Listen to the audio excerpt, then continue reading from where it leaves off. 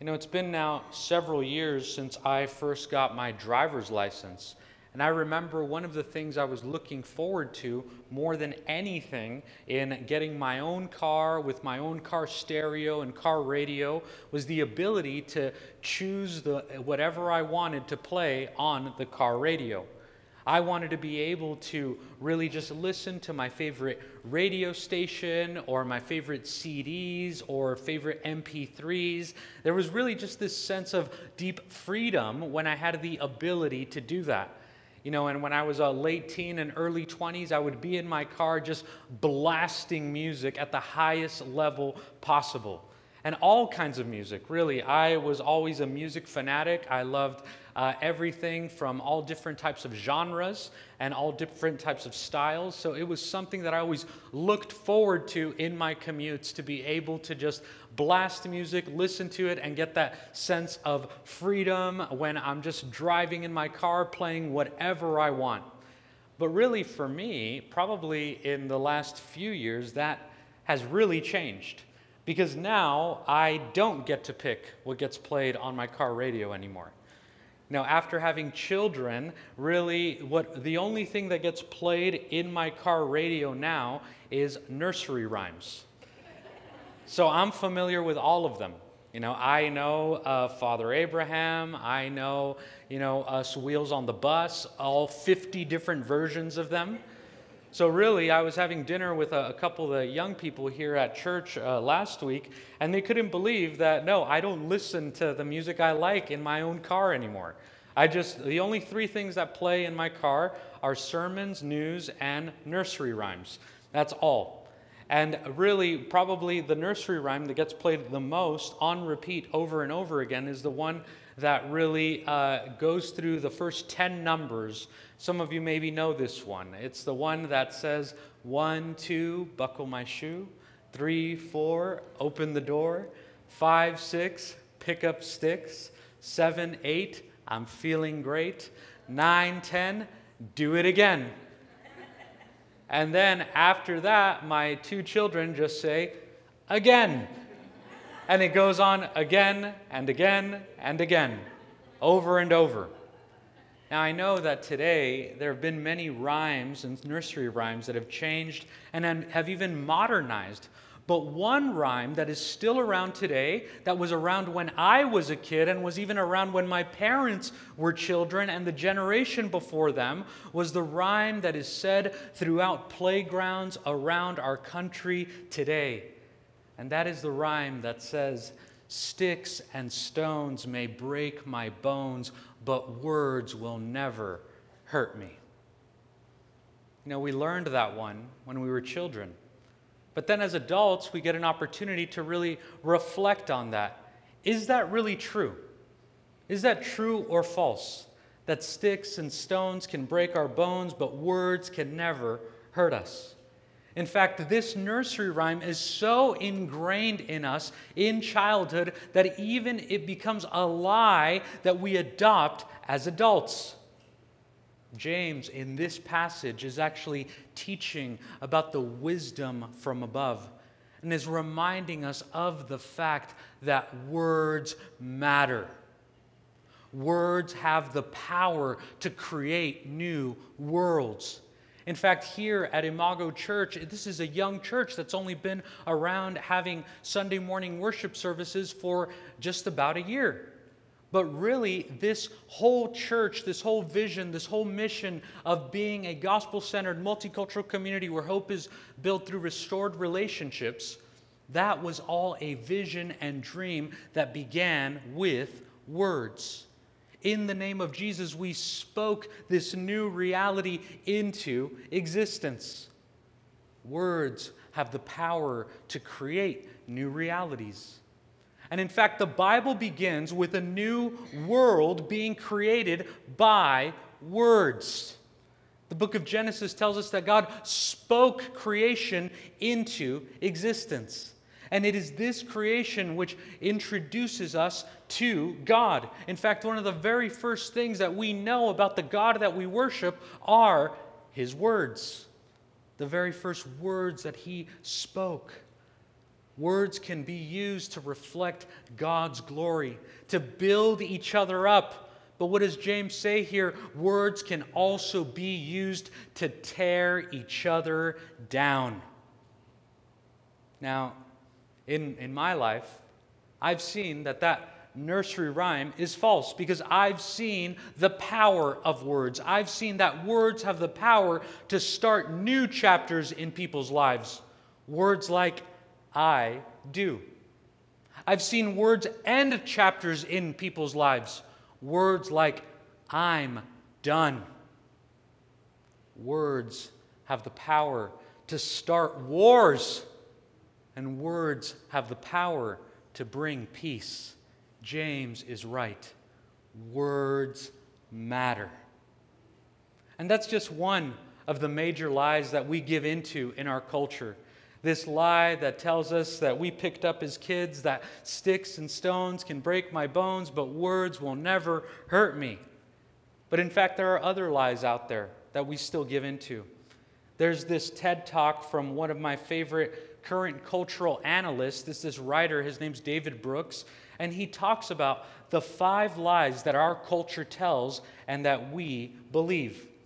The first lie that he talks about is he says that career success is what makes life fulfilling, when the truth is that success may spare you from the shame that you might experience from failure, but career success alone does not provide positive peace or fulfillment.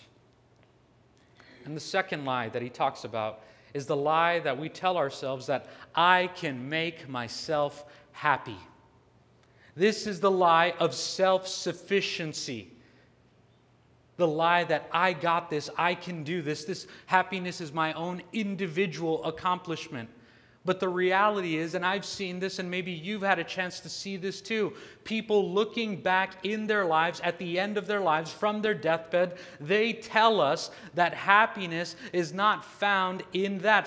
Happiness is found in real, loving relationships, in connections with other people, and going deeper. And in fact, the prophet Micah in chapter 5, verse 13, he reminds us of this, that we're not called to worship our own self-sufficiency. In Micah 5:13, he says, "And you shall bow down no more to the work of your hands."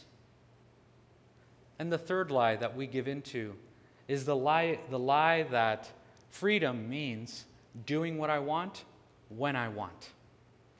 Freedom is that false idea of freedom is when we always start looking for the next thing. I have to look for the next big thing. And this lie encourages people to believe that we need to be unattached and uncommitted, to completely stay on the move, to always keep my options open. But in fact, the reality is that the people who live the fullest and wisest lives are the people that learn to commit, to let their yes be yes and their no be no. The wise person does not simply say, what's the next cool thing that I can do or that I can get up to? But instead they ask, what is my responsibility here? How is God calling me to go deeper, to commit? And the fourth lie is this lie in the culture that says that we all get to find our own truth. And that is not true, because we know that truth is bigger than just any one individual. It's bigger than me just doing me and my thing. Truth is bigger than any one of us. And in fact, it's oftentimes truth that finds us, not us that find truth. And then finally, the fifth lie in the culture that we give into is that rich and successful people are worth more than poorer and less successful people. And that's the false promise of I am what I do, and that I am what I accomplish.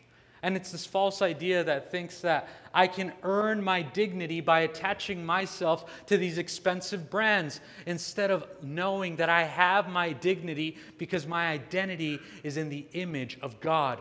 Each one of us has been created in the image of God for our purpose in the image of Christ. In fact, that's what imago means. Imago means we're created in the image of God. And just the final comment that David Brooks says in his article on this, he says, "No wonder it's so hard to be a young adult today. And no wonder that our society is so fragmented, because we've taken the lies of hyper-individualism and we've made them the unspoken assumptions that govern how we live and that mark our expectations of each other."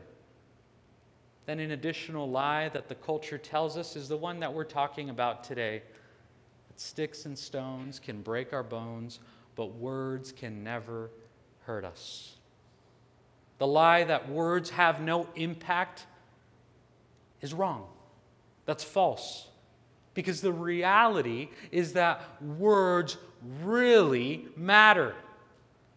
And James here in this passage, he develops Jesus' own teaching on the tongue and on the use of words and in the wisdom of words. He says that there is power in words. He says it doesn't make sense to, with the same mouth, we unleash pain upon our sister or brother, and then we go on to praise God. When we do that, that is not aligned with the heart of God. That is not aligned with the will of God. That is not spreading the shalom, the peace of God to God's people.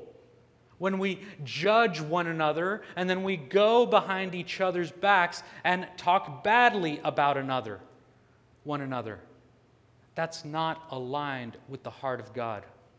James is calling foul and saying, nope, that doesn't work here. That doesn't work with the people of God. And in fact, just to be very clear, that's not how we function here at Imago Church. Así no funcionamos aquí en Iglesia Imago. Here at Imago Church, we go the extra mile. We go the extra mile in honoring one another, the extra mile in respecting one another, and the extra mile in loving one another. You know, there was this example some years ago, before I was at Imago Church, ministering in another church, and at one point I saw these two men, and they were laughing together, just having a great time. And I kid you not, as I was leaving, one of those men that was laughing actually pulled me aside after the other one had left. And he did this very strange thing. We went into a room, he closed the door, and he just said, "You know what, Pastor Carlos, I have to give you a warning about that guy that I was laughing with. Don't trust him." And you know, I simply listened to what he said, but one thing that he didn't know is that my first thought in hearing those words were not, "Oh, thank you for sharing that valuable information." No, my first words were, "Thank you, but really you're warning me about yourself, not about that person. You're telling me that you can laugh with someone and then go behind them and tell them something different to me." And friends, that is not how we function here at Imago Church. If you have an issue, if we have an issue, if any of us has an issue with a person, we must go to them directly. And in fact, that's what Jesus tells us in Matthew chapter 18. In 18:15, it says the following. Again, remember, James is building on the teachings of Jesus. And you can see it right behind me. It says this, beginning in verse 18. It says, "If your brother or sister sins, go and point out their fault just between the two of you. If they listen to you, you have won them over. But if they will not listen, take one or two others along, so that every matter may be established by the testimony of 2 or 3 witnesses. If they still refuse to listen, tell it to the church. And if they refuse to listen even to the church, treat them as you would a pagan or a tax collector." So we see here that the Word of God actually gives us a process to be able to restore relationships. At Imago Church, we do not tolerate, just to be abundantly clear with everyone here, at Imago Church, we do not tolerate gossip, slander, racist or prejudice, hate-filled speech. That will not be tolerated in any way, shape, or form. Because how we talk about people, That opens up a clear window to our hearts and to our core values, because our words tell the real truth about our character. Nuestras palabras demuestran nuestro carácter. And that's why wisdom begins from the inside out. We see that James has been talking about not just the externals, but what's in our heart and what's in our mind. That wisdom begins with how we think, because how we think leads to how we speak, and our words lead to our actions, and our actions lead to our character, and our character is who we are. That's our life. James, as we've been talking about over the past couple of weeks, really does serve as a new book of Proverbs for the New Testament. And we see that in the book of Proverbs, this was a very common teaching about the wisdom of guarding our words and our mouth and our tongue. It says this in Proverbs chapter 15, verse 1. It says, "Remember, a gentle answer turns away wrath, but a harsh word stirs up anger." Proverbs 15:4 then tells us, "The soothing tongue is a tree of life, but a perverse tongue crushes the spirit." Our words have power. And if you haven't realized it already, receive that invitation today. Wisdom invites us to realize that our words have power and that our words have consequences.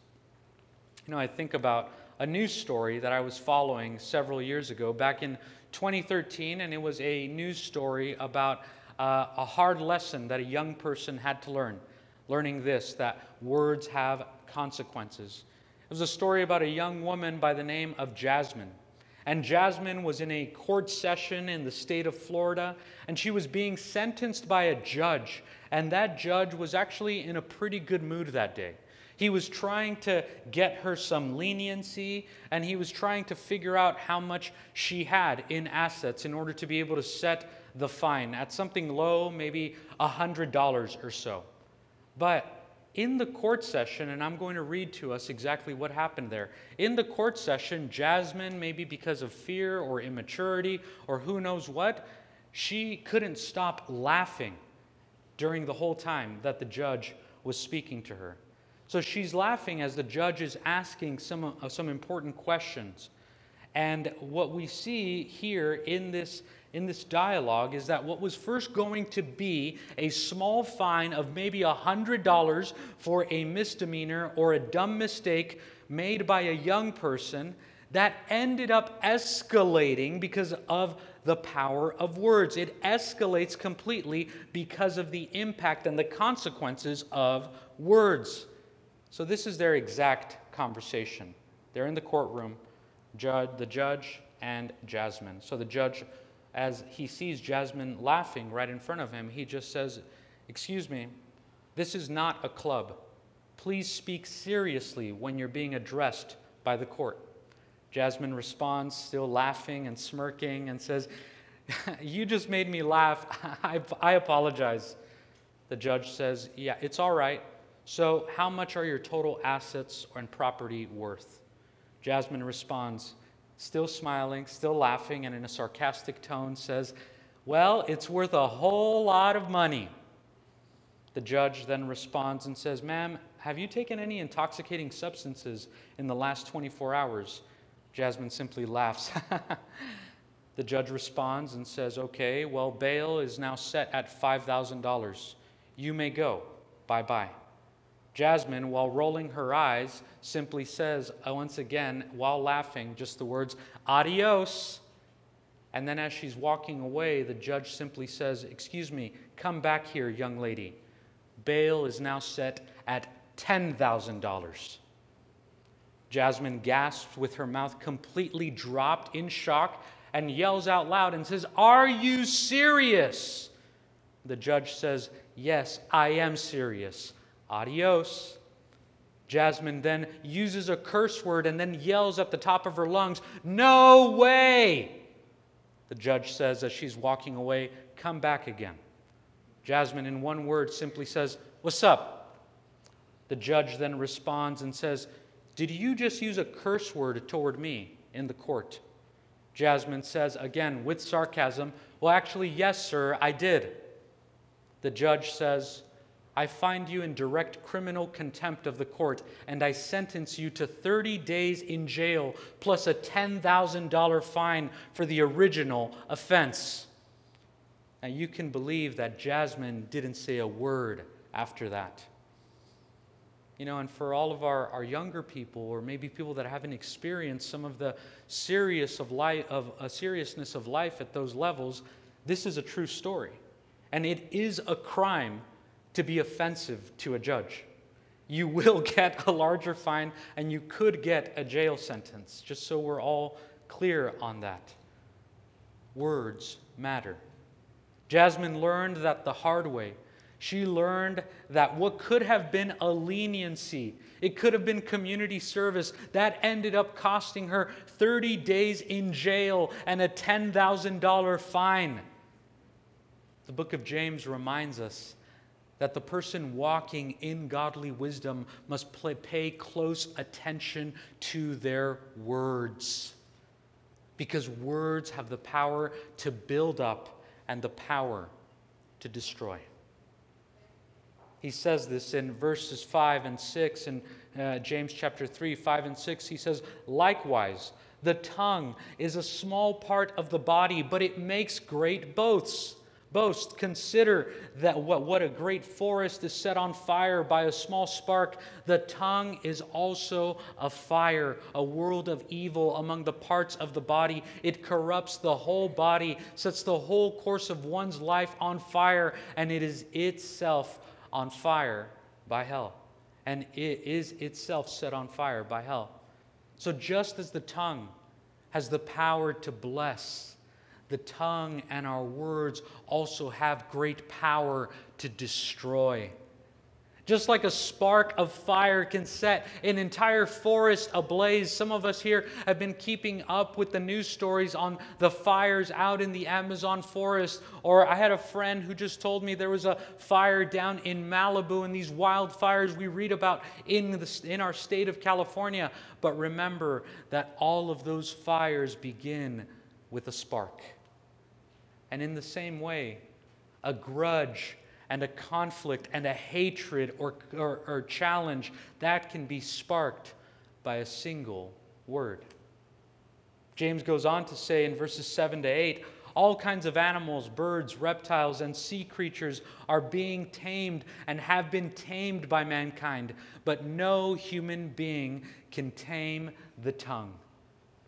The tongue itself is a restless evil full of deadly poison. So I, by my own power, cannot tame my own words.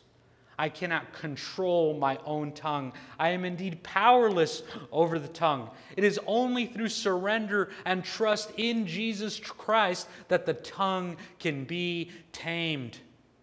Because our words come from our hearts and from our minds. So we need new hearts and new minds in order to speak new words that give life. And we see the example of God, that God uses words to build up and to create. So when we abide in Christ and when we exchange our old hearts for new hearts, we can go ahead and do the same. And we see that James goes on here in verses 9 to 10. He says, "With the tongue we praise our Lord Father, and with it we curse human beings who have been made in God's likeness." We can curse others who have been made in the image of God. Out of the same mouth come praise and cursing. My brothers and sisters, this should not be. With our words we can bless God. And with our words, we can bless or we can curse and tear down other people created in the image of God. Those people around us that reflect the imago of God. You know what James is saying here about the difference in the way that God invites us to use our words with wisdom. That is very different than the way that the world or the powers that be, or the principalities of this world use words. I think of a good friend of mine, his name's Frank Marsh, and he decided to, for some reason, when I was in my early 20s, he just took me under his wing. And he was retired already, but he was a former executive for Hewlett-Packard. And he decided to just mentor me and teach me some of the life lessons that he learned over his career. And one thing that he told me was this, and I'll never forget it, when I was in my early 20s. He just said, Carlos, remember that the wisdom of God and the wisdom of the world are in many ways complete opposites. And in fact, this is the same when it comes to God, to the way that God uses words, and the way that the powers and the principalities of this world use words. We see how God first uses words in Genesis chapter 1, verses 1 to 2. That's where we first read about the heart and the character of God. It says this in Genesis 1, verses 1 to 3. It says, "In the beginning, God created the heavens and the earth. Now the earth was formless and empty. Darkness was over the surface of the deep, and the Spirit of God was hovering over the waters. And God said, 'Let there be light.'" So what do we see here? God saw chaos, God saw disorder, God saw disunity, and He used His words to bring order, to bring peace, and to say, "Let there be light," to shine goodness in a destructive situation. And similarly, friends, when we align ourselves with the heart of God, our words can be a source of light. Our words can shine in the midst of chaos and disorder. So when we receive this wisdom from above, we can see a conflict or a challenge in front of us. And rather than giving into the same pattern and continuing the chaos and the confusion and the conflict, we can imitate our living God. And we can use our words to bless. And we can say, "Let there be light." Let there be light on this situation. Let there be light over the family conflict that has escalated for years because of words that have been used irresponsibly. Let there be light on my attitude refusing to apologize or to use words to heal deep wounds. Let there be light in the lies that our culture tells us. And let there be light that we may use words lovingly and responsibly to reflect the wisdom of God, the wisdom from above. That's the invitation of God. In conclusion here, we see that James describes in this passage what exactly wisdom is like. So the next time, and many of us have probably asked this question, "Lord, give me wisdom." What is wisdom? Hemos preguntado, ¿qué es la sabiduría de Dios? We can look to the scriptures, we can look to James chapter 3, verses 17 to 18, and it will show you exactly what wisdom is. The book of James describes to us exactly what godly wisdom is and how to live it out and how to identify it and how to even see it in other people. In the same way that we see the Apostle Paul give a description of authentic love in 1 Corinthians 13, James describes authentic, godly wisdom. In chapter 3, verses 17 to 18, James tells us this just to be abundantly clear. He says, "But the wisdom that comes from heaven, or the wisdom from above, is first of all pure, then peace-loving, considerate, submissive, full of mercy and good fruit, impartial and sincere. Peacemakers who sow in peace reap a harvest of righteousness." So just like that same paradox of love being first and foremost, when we see with a description of love in 1 Corinthians 13, it doesn't say love is first beautiful or lovely. No, it says love is patient. And in the same way with wisdom, the wisdom of God is not just smart, it's not just informed, but the wisdom of God is first pure. That means that wisdom begins with honesty, with sincerity, with being sober-minded. The wisdom of God is peaceable and gentle. The wise person, according to James, is a peacemaker. And just to be clear, there is a huge difference between a peacemaker and a peacekeeper.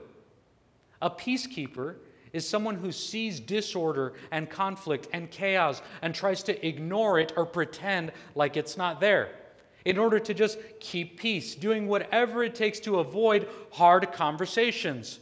But that's what it means to be passive-aggressive. Maybe some of us have experienced that before or have done that before. But just to be clear, just being a peacekeeper, to avoid hard conversations, to be passive-aggressive, that is not godly wisdom.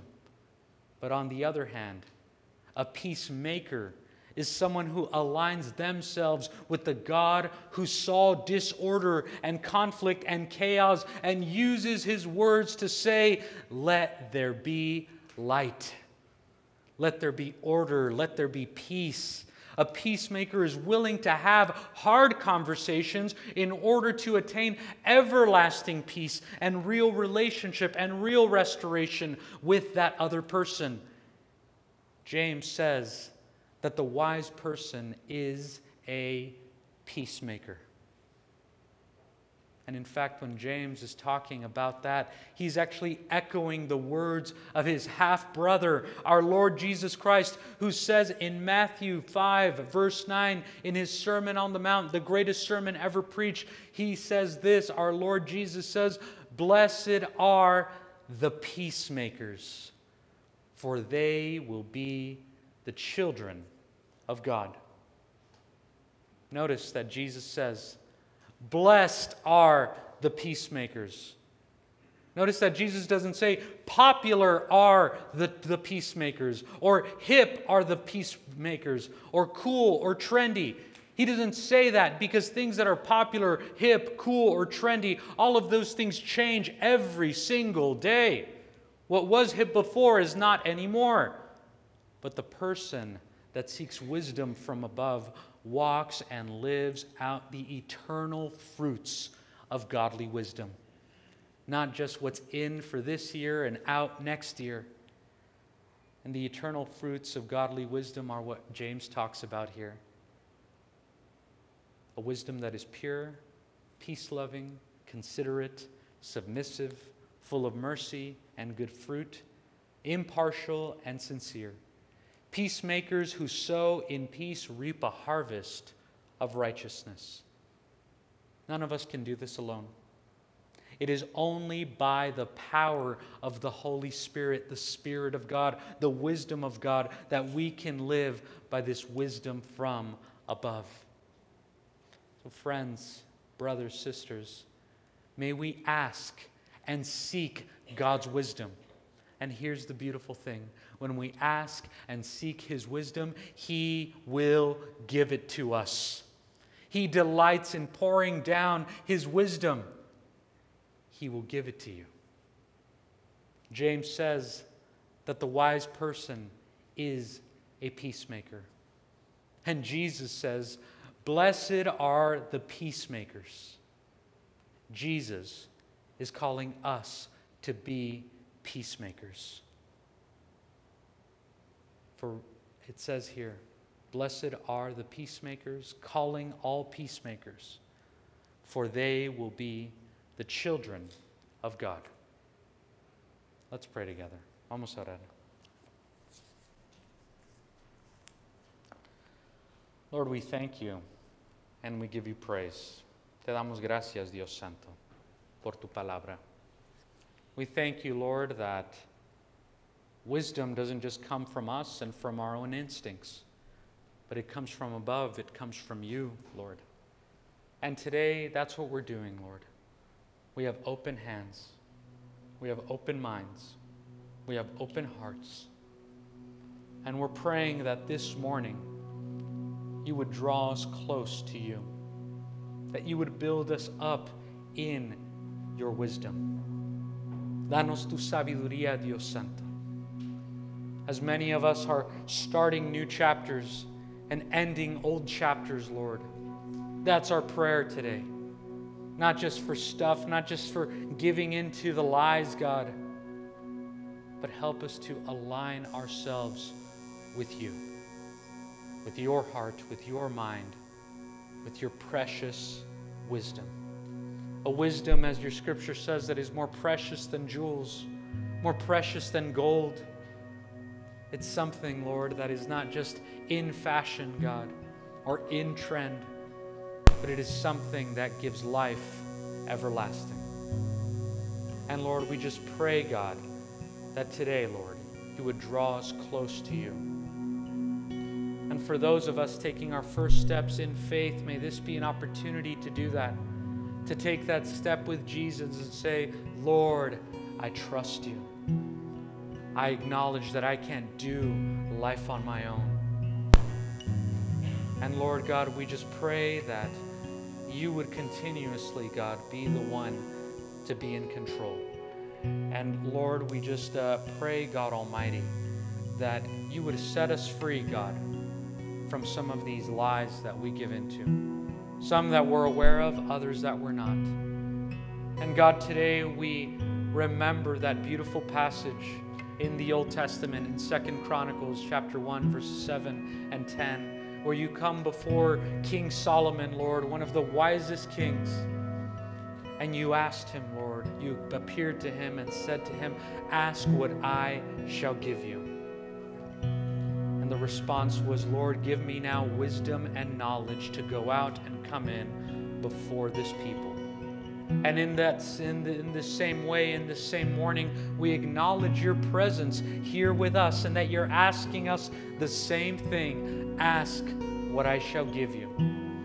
And Lord, today our response is this. Give us, Lord, give us now wisdom and knowledge to go out and come in before this people. Give us wisdom, give us truth, and give us the courage to live that out in obedience, God. We love you, Lord, and we're tired of just reflecting, God, these things that don't hold up, Lord, these lies that don't hold up. And we want to reflect you, God, and your eternal truth, and your wonderful character, and your wisdom. It's in Jesus' name we pray. Amen.